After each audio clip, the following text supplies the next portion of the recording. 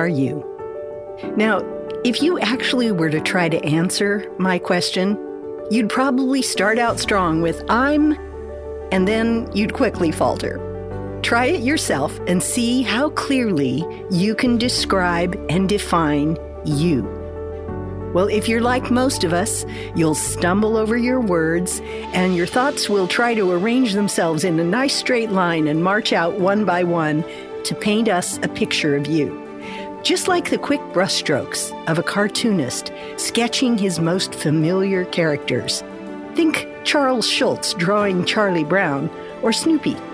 Well, let's talk today about identity. How you see yourself, how you think about yourself, and why it matters that you get this right. You know, there are so many voices telling you who you are as a woman. And in the realm of faith, in the Christian realm, they often don't simply tell, they dictate. And the noise is deafening, and the counsel is confusing. So today and next week, we're going to talk honestly as Christian women about identity. I mean, Christian men think about it too, and they grapple with the topic, but probably not as many of them are tuned into this podcast. So I'm coming at this topic from a purely pink and a wholly biblical perspective. Get ready for some Christian girl talk. This is Divine Connections, a podcast about connecting the truth you believe to the life you really live. I'm your host, Kelly J. Grace, and this is episode 14, Identity, Part 1, Discovering Who You Really Are. We begin with some biblical truth because I really want to share a single verse that defines the three most important things about our identity as Christian women. And I absolutely love it when the scripture takes the complex and makes it simple. When divine truth delivers real clarity in just a few sentences. So I'd like, as an example, for you to listen to how simply but how powerfully 1 Corinthians 4:7 lays out divine truth for us about identity. This is 1 Corinthians 4:7. For who makes you different one from another? What do you have that you did not receive? And if you did not receive it, why do you boast as though you did not? So 3 simple questions. Another version says, for who makes you to differ one from another, or for who makes you different from anyone else? So I like that contrast. What do you have that you did not receive? And if you did receive it, why do you boast as though you did not? So let's restate these 3 questions. Of all the things that make you uniquely you, things like your outward appearance, your family, your background, the way your mind works, your life experiences, and the people in your life. In other words, things like your body, your mind, and your circumstances. Who designed and set all of it in motion? I mean, who chose your eye and your hair color? Who decided how tall you'd be? Who made your brain and whatever else goes into things like your IQ? And even the way your mind processes information? Who set all that up? Who created, if you will, the hardware and the software that runs the current version of you? And then move on to things like your ethnicity. Who checked that box? Or who selected your parents and the country or even the town and city where you were going to be born? Who made that determination? Now, you could move on to your family experience, the values, the habits, and the things that you were exposed to as a child. Or how about things like your siblings, how your family celebrated holidays, where you went on vacation, the kids in your neighborhood and the kids you went to school with, all of it. Because really everything up to that moment has its roots in what happened to you in the womb and in your childhood. And those are all things, by the way, that you had no say in choosing. So, return to the first question. Who made you different from others? Who made you unique, even from your own siblings, even if you're an identical twin? You are different. Who put together all of the pieces of the puzzle that make you the you that you are? I mean, maybe Dr. Seuss said it best. Today you are you, that is truer than true. There is no one alive who is youer than you. So who made you the you that you are? I don't know if you listened to episode 2 of this podcast. It's an episode called You Are Fully Known, Yet Completely Loved. And in that episode, we took a little look at Psalm 139. And in that psalm, we saw how King David took tremendous comfort in how deeply, how intimately, how thoroughly God knew him, because God not only saw him deeply, I mean, he saw into his thoughts and knew his feelings, knew the words he would say before David knew what they were going to be. But God is the one who had made him, and David took tremendous comfort in that. So that's question 1. Who makes you to differ one from another? And the answer is your Heavenly Father. That's who. Now, the next 2 questions are pointed questions designed to help us get to the heart of this matter, to help us draw the right conclusions about our identity. And they are, what do you have that you did not receive?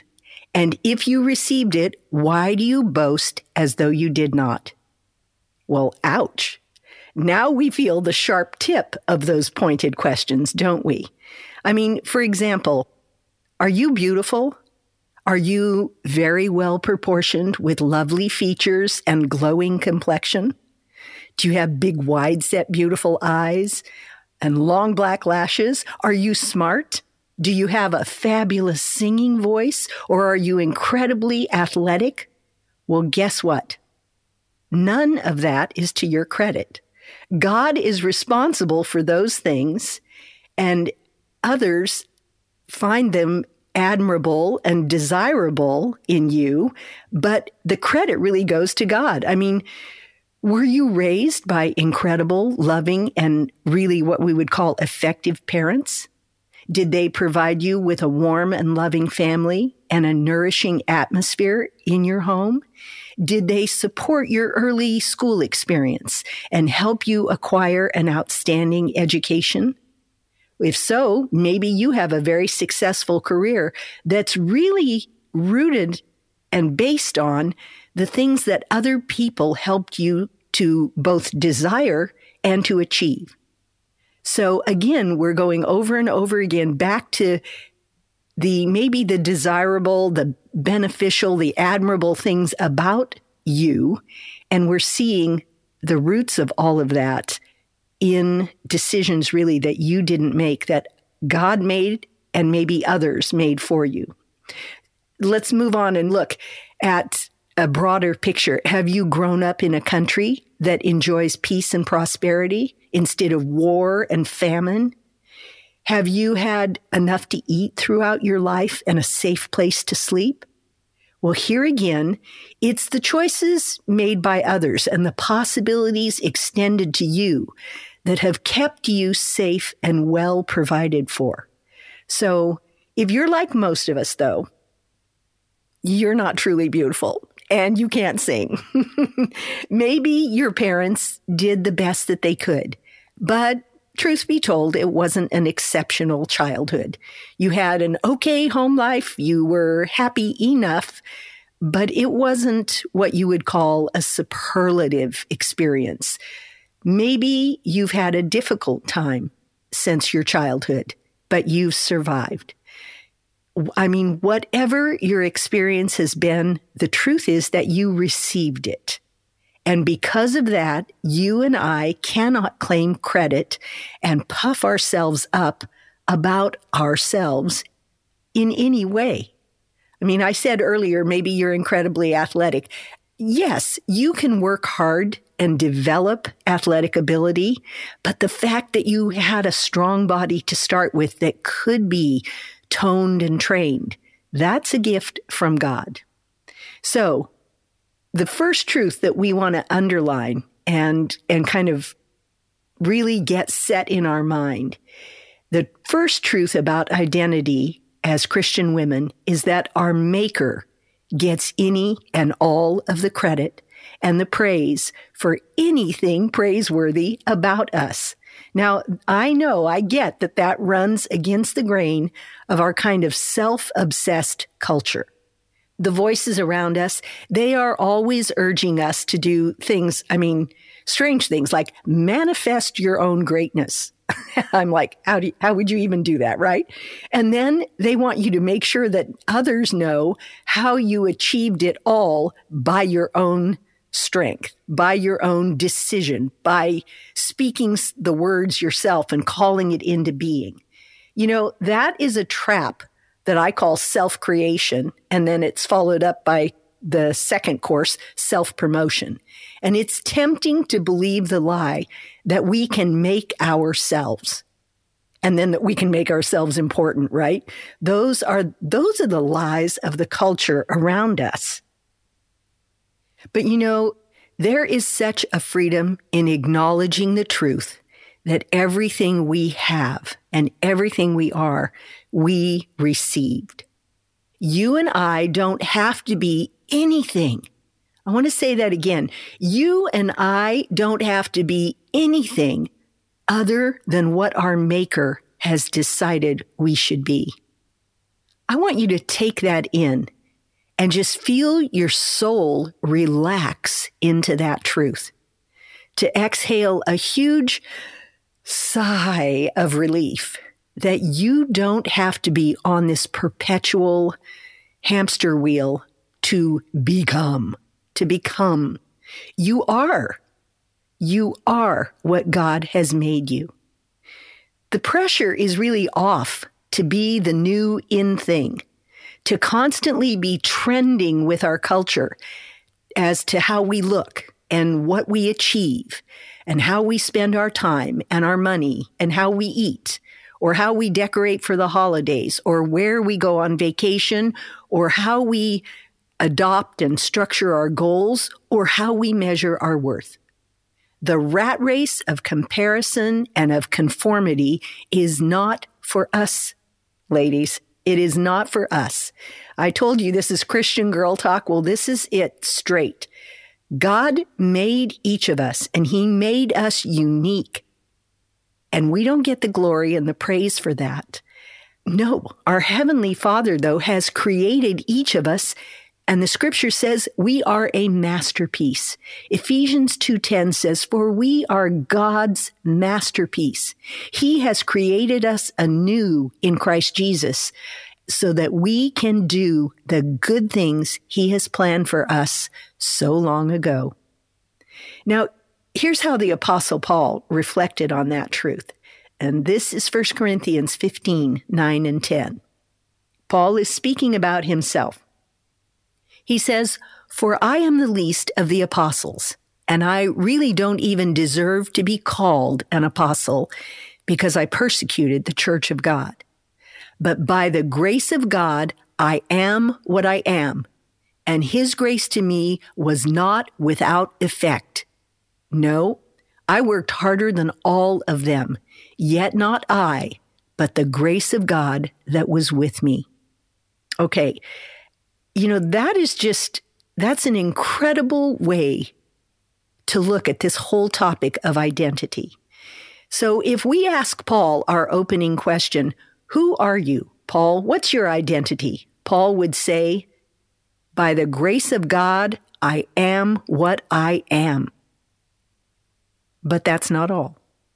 He would then remind us that God's grace to him was not without effect, not without influence. God's grace to Paul really had a profound influence on how Paul lived. He says he worked incredibly hard, harder than all the other apostles. And, if you don't think that's true, I would invite you again to read the book of Acts and the epistles, the New Testament epistles. And I want you to think about this. Who traversed the whole known world with the gospel message on 3 different missionary journeys? Who established churches everywhere he went and raised up elders and anointed them? Who wrote all of those letters to those churches, which actually turns out to be most of the New Testament that you and I read? That was all done by Paul, but not of himself. Paul says, by the grace of God, I am what I am, and his grace was not toward me without effect. In other words, the grace of God that came into my life, it had an amazing and an awesome effect. It extended far beyond my own life. And I want to tell you, that's what God intends for you and I. Now, your mission field may be your own children. It may be the school you teach in, the hospital where you work, the company that you hold a position in. It could be the neighborhood you live in. It could be the local school where you're very active in a PTA kind of role. It really doesn't matter the what of it. What matters is that it's God's grace having an effect in your life and you allowing that, you embracing that. So again, Paul says he was who he was by the grace of God, and then he let God's grace have its full effect, not only in who he was, but how he lived his life. He had received incredible divine revelations, so many, in fact, that he says a thorn in the flesh was given to him so he wouldn't be exalted above measure. And, when I look at that and think about that, Paul had a lot of many revelations that he received, and you and I benefit from knowing what he then wrote and shared with us.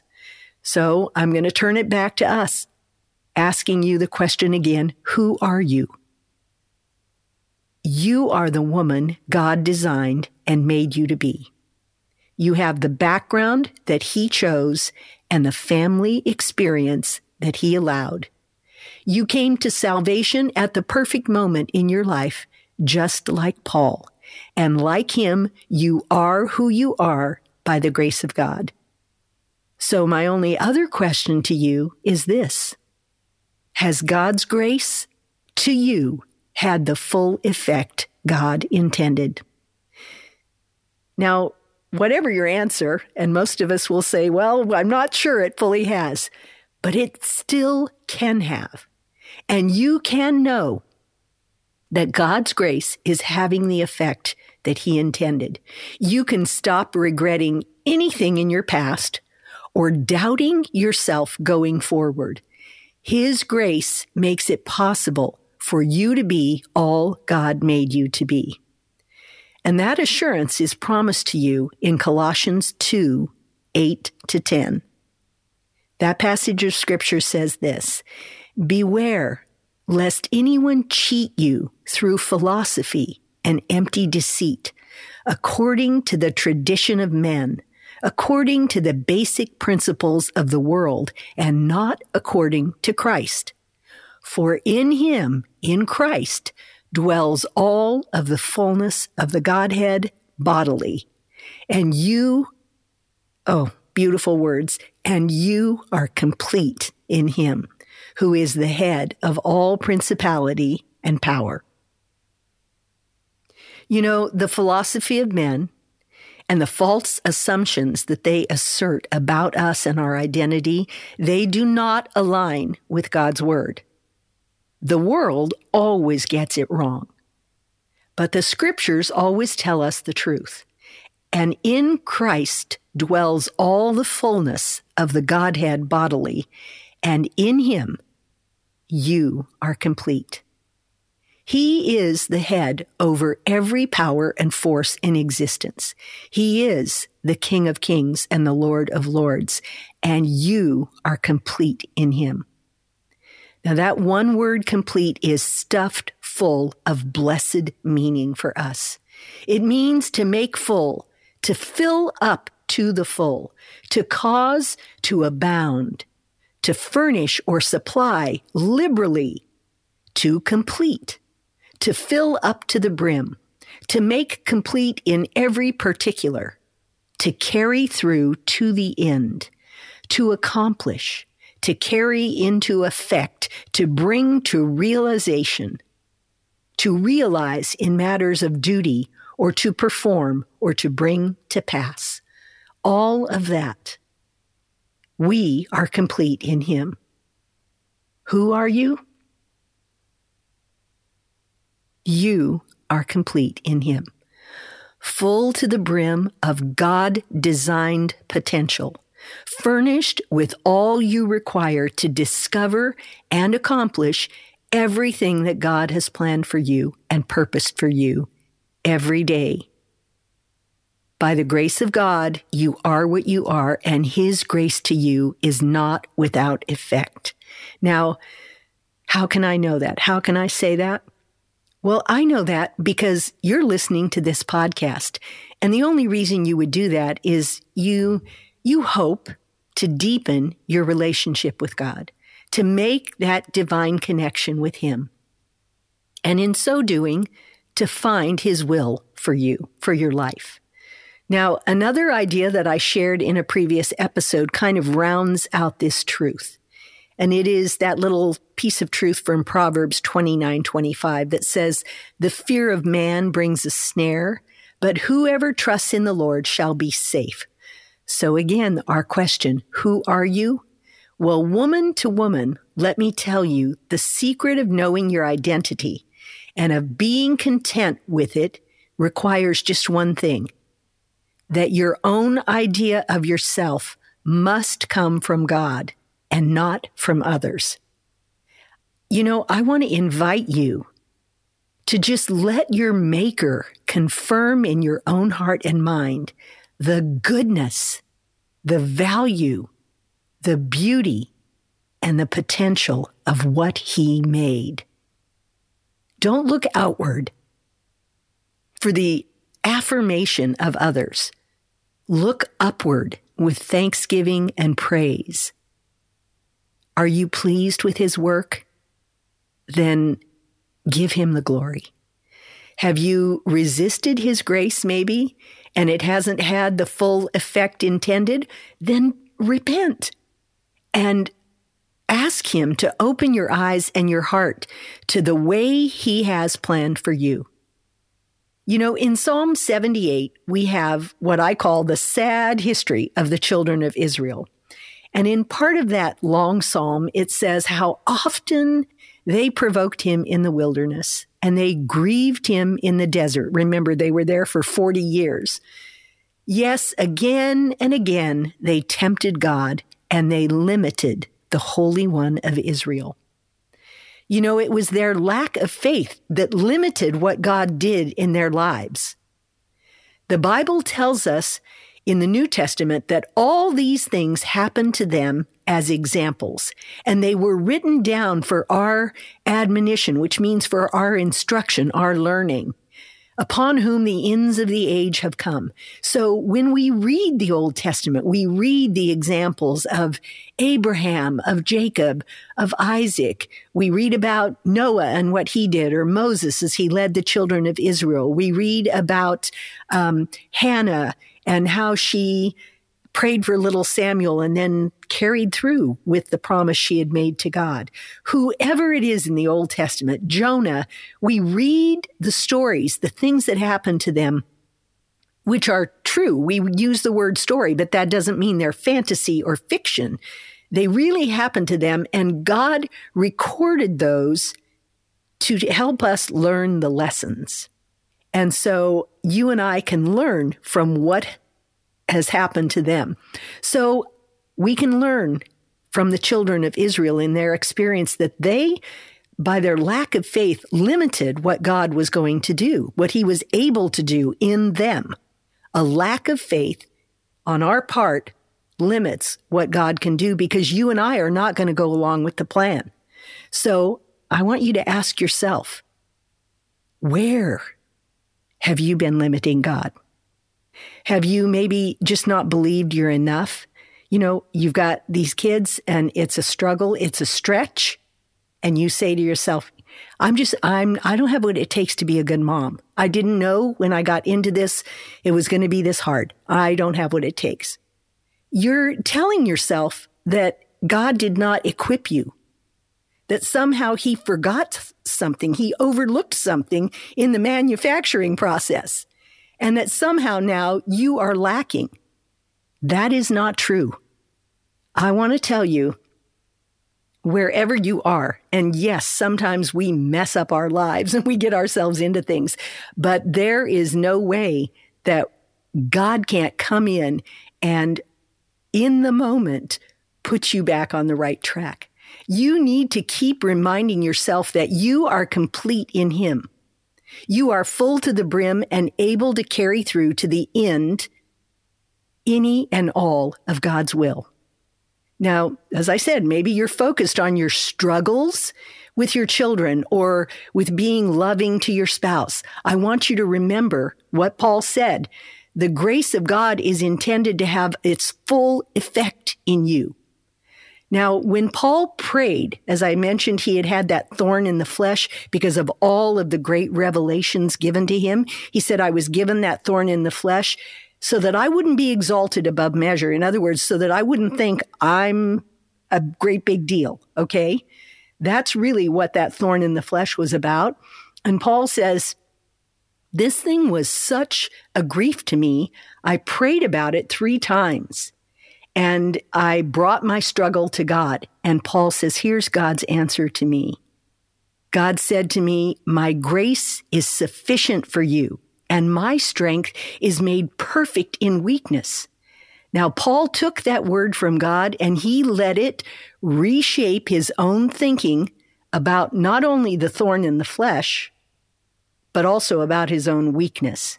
And here's what Paul says. He says, therefore, because, that's what that word therefore means, because God's grace is sufficient for me, and because his strength is made perfect in weakness, most gladly will I rather boast in my infirmity or my weakness, that the power of Christ may rest on me.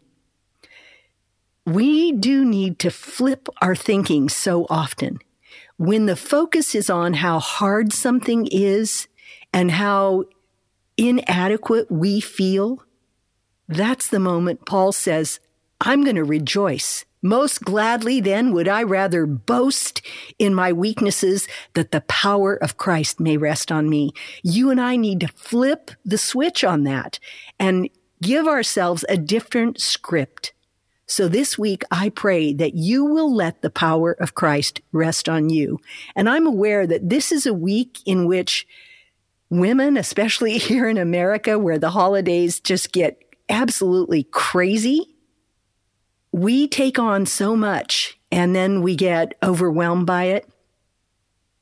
Please, this week, as the celebration of Christ's birth approaches, I want you to be conscious that he came into this world so that you could be complete in him. Will you pray with me? Father, what is man that you are mindful of him? We know in our hearts that we are just dust, but that you looked at what you created and you said, indeed, it is very good. Now we know that in us, that is in our flesh, dwells no good thing. But because we are in truth a new creation in Christ, we acknowledge that we are complete in him.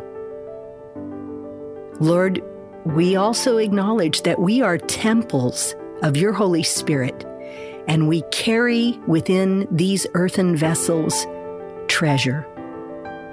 So I pray, Lord, that you help us to take the substance of our identity and the measure of our worth from you, and not from those who can only look on the outward appearance.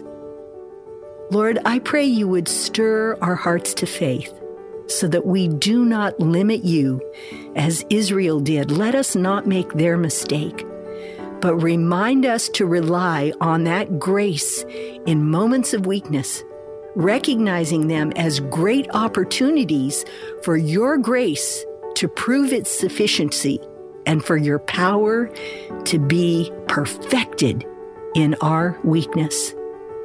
Lord, we pray that you would liberate us from any care at all for the opinions and the regard of others, and let us be intent fully on being pleasing to you, our Maker. We ask it in Jesus' name. Amen. Well, thanks again for listening. And if you're enjoying the podcast, I ask that you would share it with a few friends and consider leaving a review to help others find their way here so they kind of know what this podcast is all about. Maybe share if something's blessed you so that they can kind of tap in and get a little taste of what we are sharing here. And as always, I'm on Instagram at Kelly J. Grace, and you can find resources to help you grow in your walk with God on the website at kellyjgrace.com. Now, next time, we'll have part 2 about our identity. See you then.